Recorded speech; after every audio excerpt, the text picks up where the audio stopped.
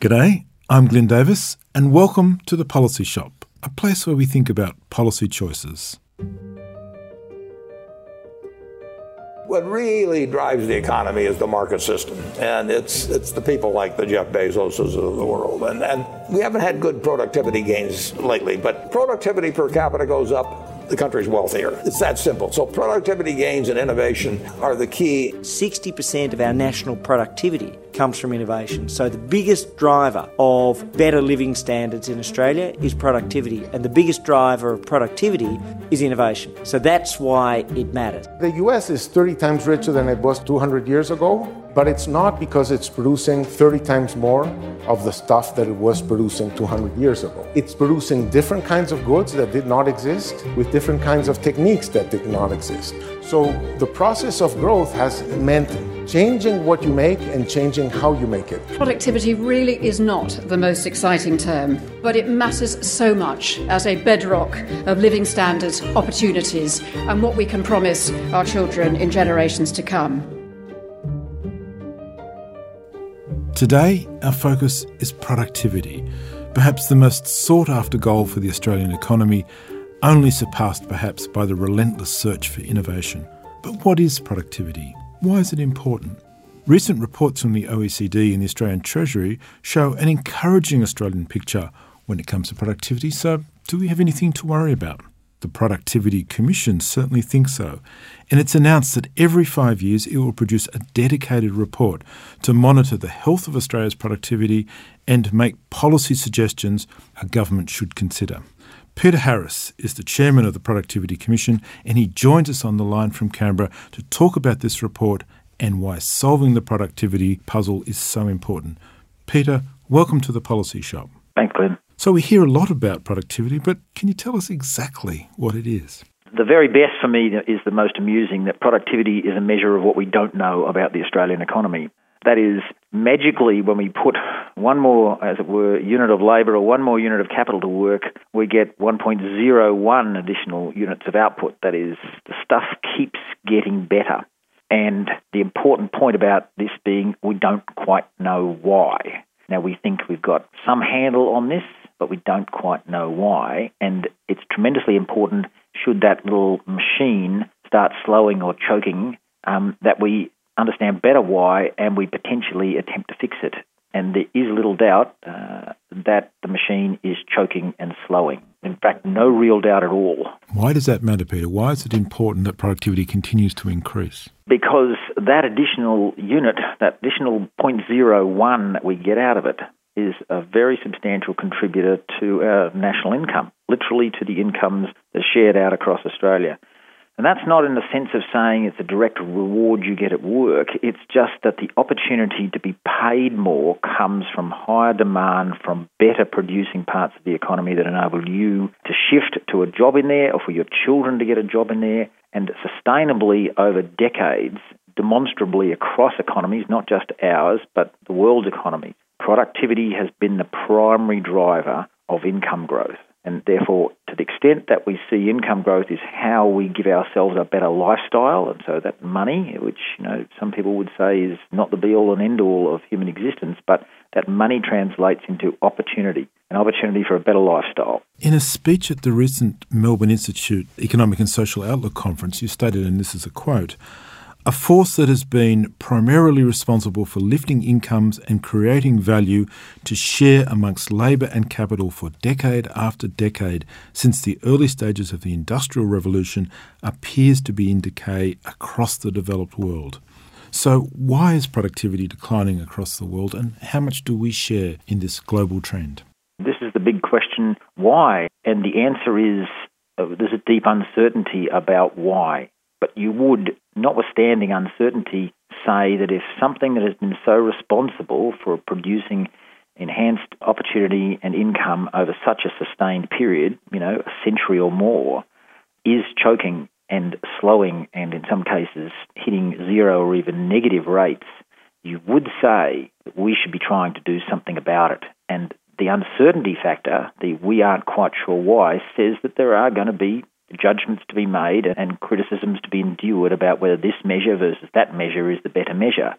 But doing nothing in the face of this is going to condemn us to a slowly declining economic paradigm. And the damage in a slowly declining economic paradigm is that everybody's going to compete harder and harder for a smaller share of a declining opportunity. And that isn't just the campaign much loved by ideologues between labour and capital, it's even between individual parts of the economy at the labour level. So this is central then to individual opportunity for prosperity. It is, in an economic sense, the be-all and end-all. You know, we spend so much time concentrating on, say, the federal budget or a state budget or things like that. Ultimately, this is the primary difference for me as a public policy person between microeconomics and macroeconomics. The federal budget document is just that. It's an accounting transaction for a part of the Australian economy. But the substantial force that alters the Australian economy over the medium and long term is productivity, and deserves at least the same level of regular attention as a budget document would, primarily because the one is much larger than the other. Peter, some commentators have suggested that the reason for a fall in productivity is because today's innovations do not compare in scale or impact with the breakthroughs of the 90s, let alone earlier waves of transformation that gave us urban sanitation and electricity, the telephone, television, and so on. And they point to the long lead times for many of the more recent innovations to play out into the economy. Noting, for example, that Thomas Edison invented the light bulb in the 1870s and 1880s, but it took nearly a century before this was ubiquitous across American homes. Are we simply seeing a change in the pattern of innovation, and that's what's playing into productivity? Yeah, well, that's one of the very important questions that contribute to this overall response to why. And the data that's been put together by particularly some US economists have spent a lot of time analysing just that question that you outlined in fantastic detail, does tend to suggest that today's innovations are translating less readily into substantial improvements in productivity than yesterday's innovations. That is indeed a significant part of the answer to the question why. It begs another question, well then, why is that so? We see this transformation occurring in front of us in our daily lives. We all carry, an exceptionally powerful computer in our pocket now, and it gives us additional, as it were, social benefits. But at the same time, business appears to be investing heavily in the utilisation of similar products, and yet it's not translating to a significant increase in productivity and therefore in opportunity earn incomes and have our children have, as it were, a better life than we had. So a conundrum is followed by another conundrum. There's a really good analysis of electric motors and how when electric motors were discovered, they replaced steam engines in factories, but they put the motors in exactly the same place as the steam engines. And what that meant was you had these very large motors a long way located from actual production, and you didn't get much of an efficiency gain. And only when factory managers retired and all factories were entirely replaced were electric motors placed closer to production. And you gained an immense benefit from that in terms of not having to have this very large factory area, multiple floors and belts running up and down them and all that kind of thing to drive power. That reorganisation is an important contributor and a possible partial answer to this question, why hasn't the kind of innovation that we are seeing in the early stages of a digital economy we're now engaged in, why haven't we seen that translate to productivity? And it may simply be that although we're investing in buying these things, we're not necessarily applying them with a different organisational mindset. Can I ask you the obvious follow-up question? If contemporary innovation is not producing the productivity gains we expected, what role for policy? And that's the crucial question. And this report that we have given the government an analysis, the government's asked us now to conduct every 5 years into the big questions of productivity in the Australian economy and what could be done about them.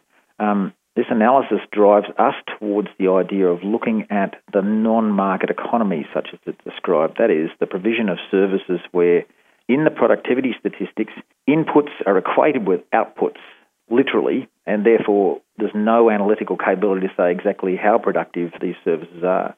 They're classic services and ones that are tremendously important to us in our daily lives, health and education and infrastructure and the provision of services in urban environments.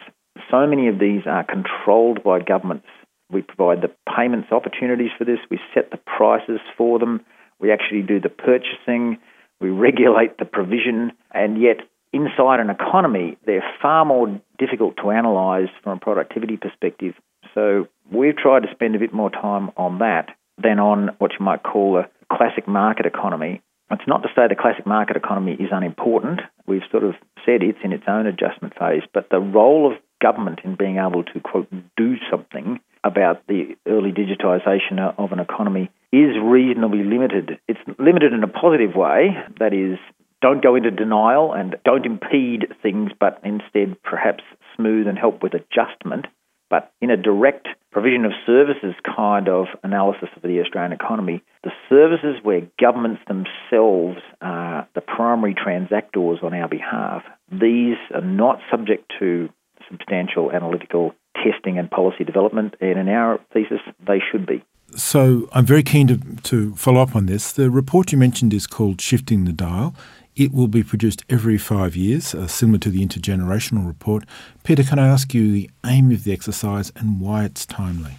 So most of the work that the Productivity Commission has in its history been asked to do for governments is about specific industries or specific programs or specific sectors of the Australian economy. This, for the first time, we've been asked to take the whole picture and say where government could potentially make a difference in, I like the term, it's our term, shift the dial, show how productivity could be lifted in the medium term by governments doing things better, whether that is designing public policy better or acting on our behalf as a purchaser and supplier of services better, but show how we might actually shift the dial. The term came from discussions that we've had previously in a number of our reports with different submitters, interlocutors, parties that we deal with at roundtables who find it really hard to work out how, even though in their particular industry their shop floor productivity is rising, that overall productivity in the Australian economy is not naturally following. And the answer usually is it's a far more complex thing to shift productivity at a national level than it is at a shop floor level. And so there is this natural interest in, as it were, how to shift the dial. And this government decided to give us the opportunity to come up with something that attempts to address that bigger picture question. So let's talk for a minute about that measure. Throughout the mining boom, we kept hearing that our productivity was in drastic decline, though people argued that had to do with what we were measuring and the way mining was changing those rules. And since the mining boom ended, in a sense, we've apparently seen a very sharp increase in productivity, which does suggest this is an artefact of what we're measuring rather than a substantial measure of what's happening across the economy. Can you talk to that question? The oddity, the extreme oddity that's been occurring amongst developed economies since the mid-2000s is, notwithstanding that labour productivity has shifted in most economies, roughly speaking, to where you might expect it to as a result of these kinds of cyclical investment factors, the productivity that gives us the 0.01, which, I'm going to revert to a form of conversation that we use here, the multi-factor productivity, has been either zero or negative in the Australian economy and in most developed economies since the mid-2000s. That is, that secret extra bit that somehow we get from combining another unit of capital, another unit of labour, it's always given us more than the one additional unit of production that we expected.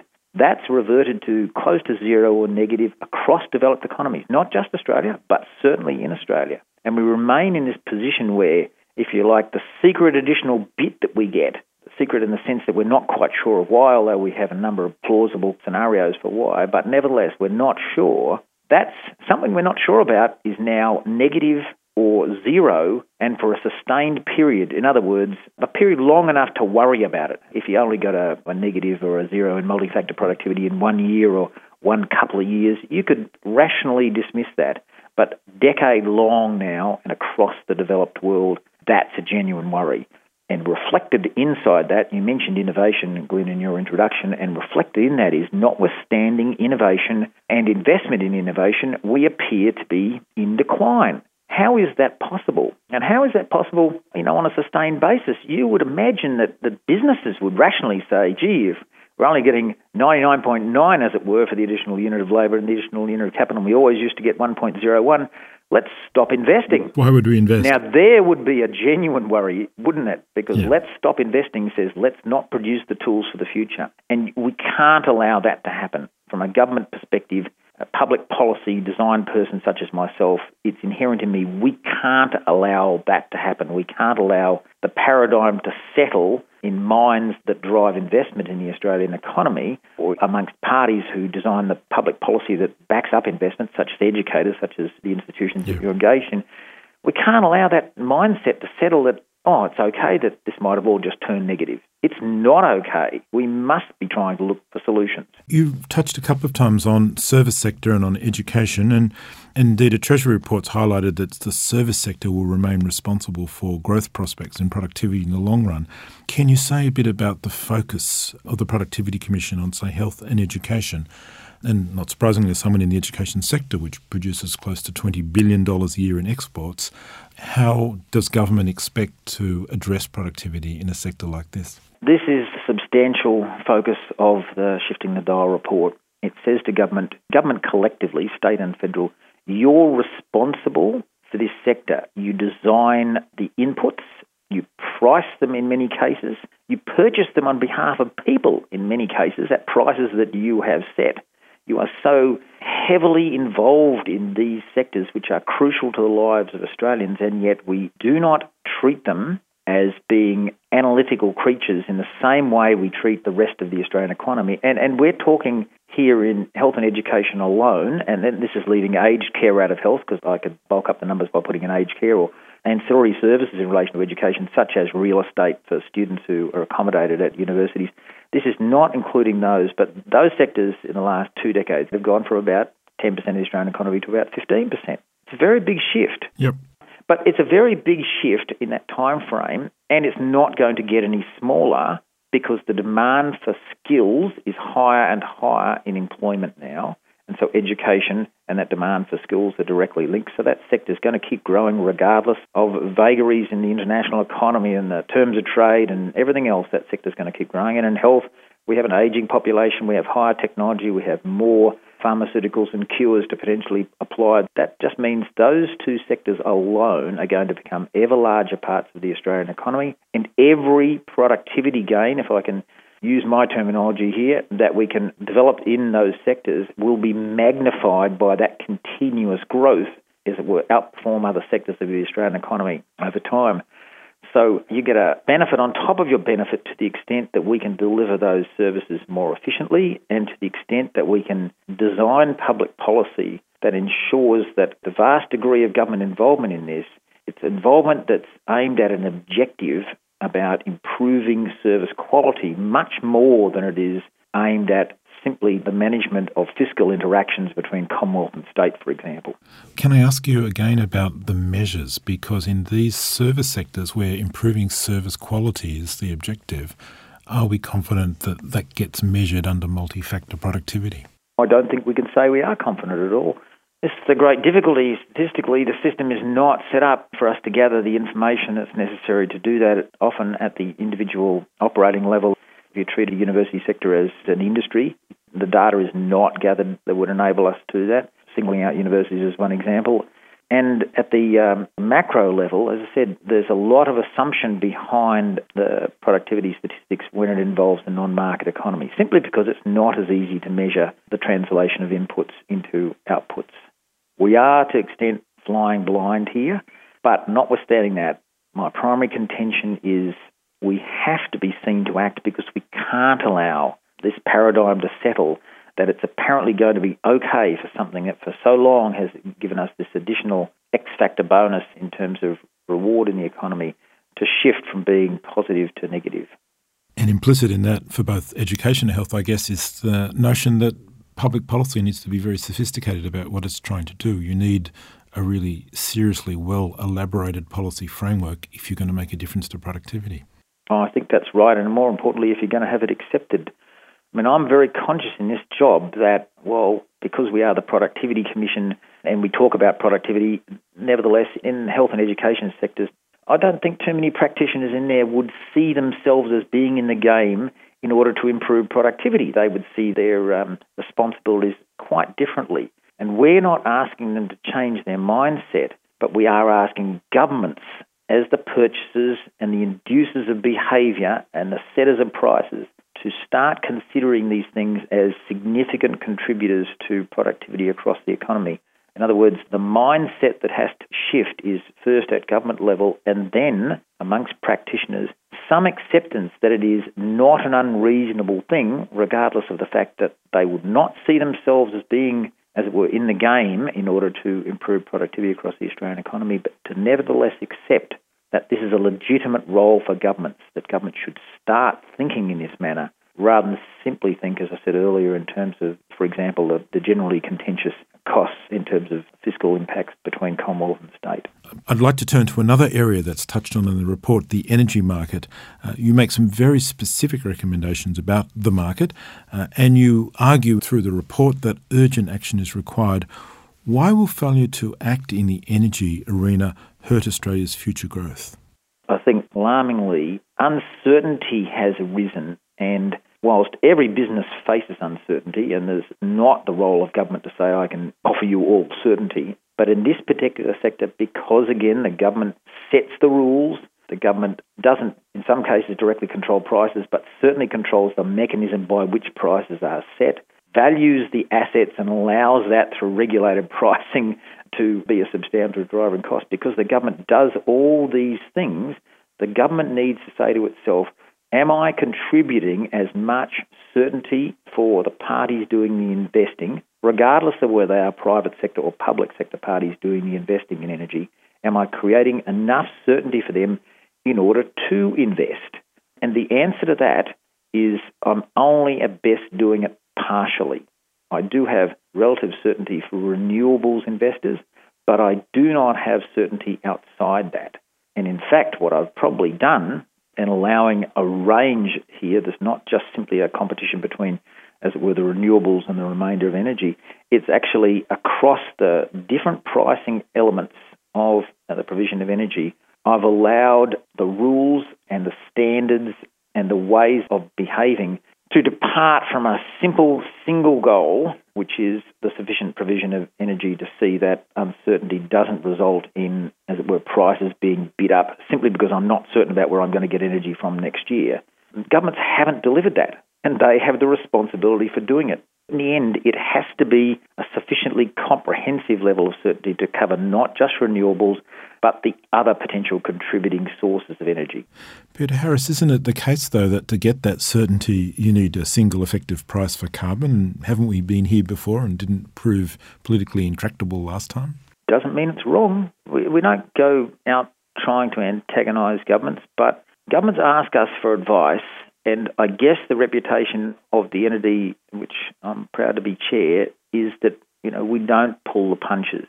I guess my hope with governments is they read it for what it is. We think this is the simple truth, and yet we're not simply saying price carbon and all your problems will be solved. We're not saying that.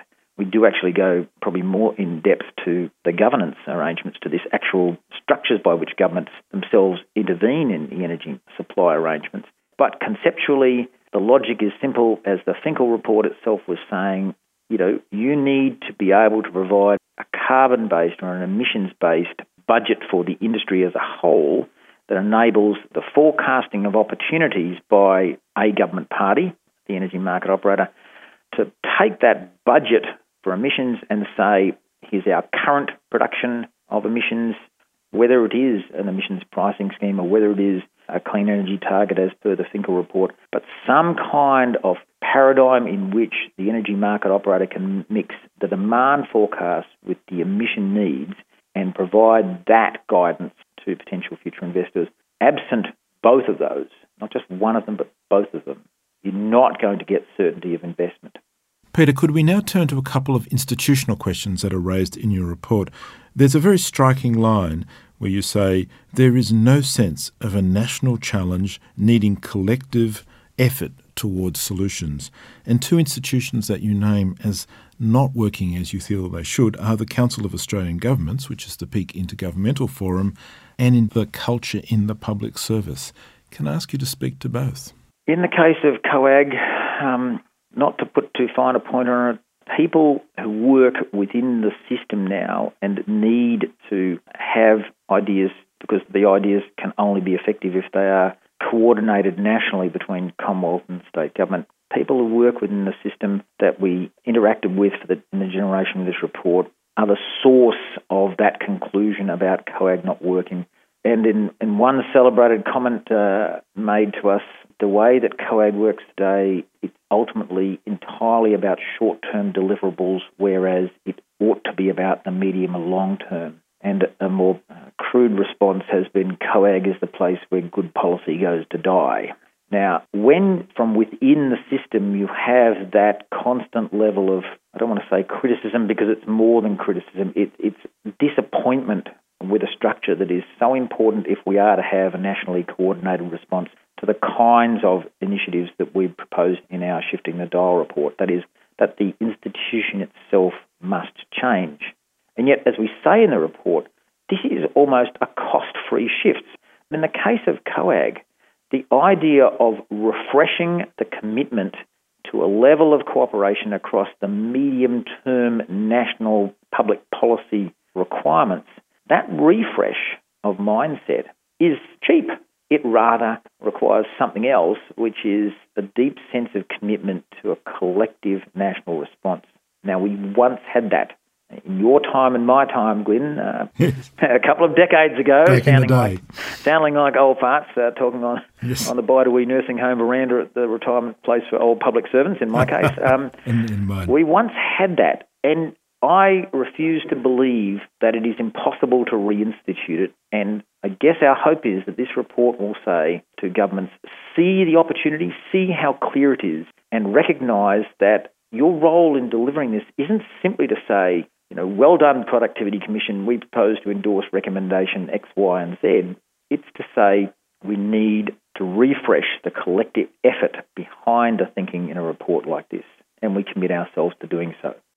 In the case of the public service, there's not enough outcome-based commitment to enhancing the ability of public servants to design and implement public policy today. That is, that many of the kinds of people that we're interacting with, which are not the CEOs and secretaries and heads of these entities, but the people responsible for delivering programs, were not encouraged to be risk-based thinkers and were often not skilled to be risk-based thinkers, both in design and delivery of these kinds of programs. Rather, they were encouraged to remain within a quite safe paradigm, which doesn't invite necessarily very substantial change. And so we have a recommendation in there on the public sector, which we think is quite important, and that is there's a lot of analytical work that has gone on by the various public service commissions and capability reviews and things like that. There's a lot of analytical work that is available on this, but it seems to rarely translate itself into the obligations upon the leaders of the public sector to take account of that on a continuing medium-term basis again. So we're in this paradigm still of medium-term thinking that says there should be some obligation for you to recognise that building capability is tremendously important to being able to deliver the sorts of things we've talked about here. And to that extent, we've gone to the level of proposing that there is as it were, a charter letter, in the same sense that ministers, when they first take on their portfolio responsibilities at the Commonwealth level, get a charter letter from the Prime Minister saying, expect you to deliver X and Y and Z over the period of government. We see the potential role of the head of PM&C as being able to say that to the heads of agencies and heads of departments, and we think the states could do similar things around the capability of the agency they run. That is, take the analysis and turn it into something that is deliverable over the medium term. And presumably holding them to account as well. That's right. Holding to account means performance pay or things like that, and yet consistent with the information that came back to us through the development of this report, that money is really not a very wise driver of a lot of public policy activity. Particularly deprivation of pay is not a very wise driver. I mean, it may work in some specific circumstances, but most of the time it is the clear iteration to individuals who are faced with 1,000 different responsibilities in running complex agencies that this one has been elevated from the ruck to the top. This one, in clear articulation terms, belongs to you as a deliverable in your term running this entity. Now, we've talked about investment and industry. We've talked about government and policy. I'd like to turn to the community side of this. The OECD report earlier this year stated that while Australia has achieved some of its strongest productivity growth over the past 5 years, this has not led to any growth in workers' incomes. So does a reform agenda require a new social contract, and what changes is the Productivity Commission looking for here? I think the question, as I said, of labour productivity, having within the OECD, we indeed have performed very well at a labour productivity level versus, again, other developed nations. But for the form of productivity that most concerns public policy design, that is multi-factor productivity, we're just with the rest of them in this negative area. The reason labour productivity probably matters most when you link it to wages is because there's a clear logic link, as it were, between individuals producing more and the possibility of being paid more. But the idea of creating a social compact which says we must somehow lock that in beyond that which we currently do apply, and so we do have a minimum wage level in Australia, and we have reviewed that in the Productivity Commission, and we do find it overall a desirable proposition as long as it doesn't move too rapidly to price people, as it were, out of the labour market. And that minimum wage level does translate substantially through multiple parts of our reward system to a good portion of the economy. So we do have a form by which we can, as it were, maintain wage rewards. What we don't have beyond standard market propositions is a mechanism to say that at this particular point in time, in this particular industry, because labour productivity is improved, there must necessarily be a change in wage structures. And if we were to have that, you can't say from the rest of the analysis that governments designing that would necessarily design it particularly well.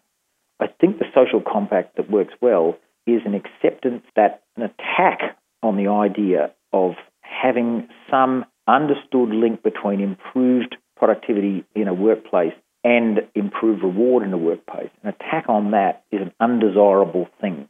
That's the form of social contract that I think can develop, as it were, at the quite micro level and has a really good chance of being sustainable because it then can shift as circumstances require between the individuals in the workplace and the people who are doing the investing in that same workplace. I'd like to look ahead. The Governor of the Reserve Bank, Philip Lowe, in a recent speech in Perth, argued that Australia was entering what he called its next chapter in economic growth. Peter, you've been the chairman of the Productivity Commission since 2013, as you mentioned. Are you confident that we are creating the conditions for this next chapter to flourish? I'm not as certain that we have the construct right in terms of investment opportunity in the Australian economy. I do worry, as I said earlier, that if the mindset settles in, which says, we're no longer going to get this return as an economy from multi-factor productivity that we've had for so long, if that mindset settles in, it can have an effect on investment. And investment is important not because it's about the way people who control capital in the economy make money. Investment is most important because it's the mechanism by which we create opportunity. It creates the tools for the future. Labour productivity today is not about extracting sweat from the brow of an individual Australian. It's about, as it were, working smarter, working better. And that's generally created by investment. And I do worry that if we allow this thinking to settle in, which says, we're no longer going to get the kind of return across the economy that we're used to, that 1% growth in national income perpetually is going to be an acceptable future.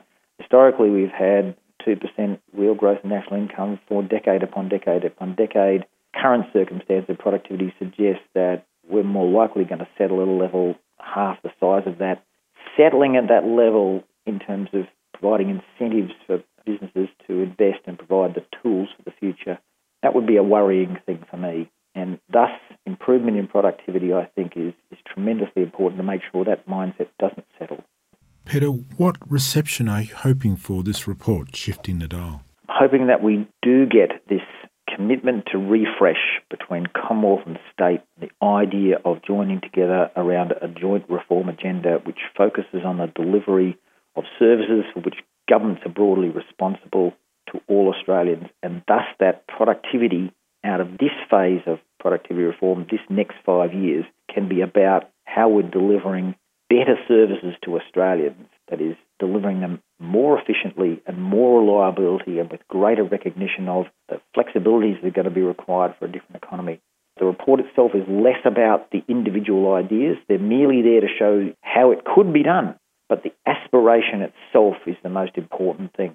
Thank you. It's been a fabulous conversation. I've really enjoyed catching up with Peter Harris, the chairman of the Productivity Commission. Peter, thank you. Thanks, Glenn. And thank you for listening to The Policy Shop. This episode is produced by Owen Hahasi with audio engineering by Russell Evans, with editing by Eric Van Bennel. The University of Melbourne, copyright 2017.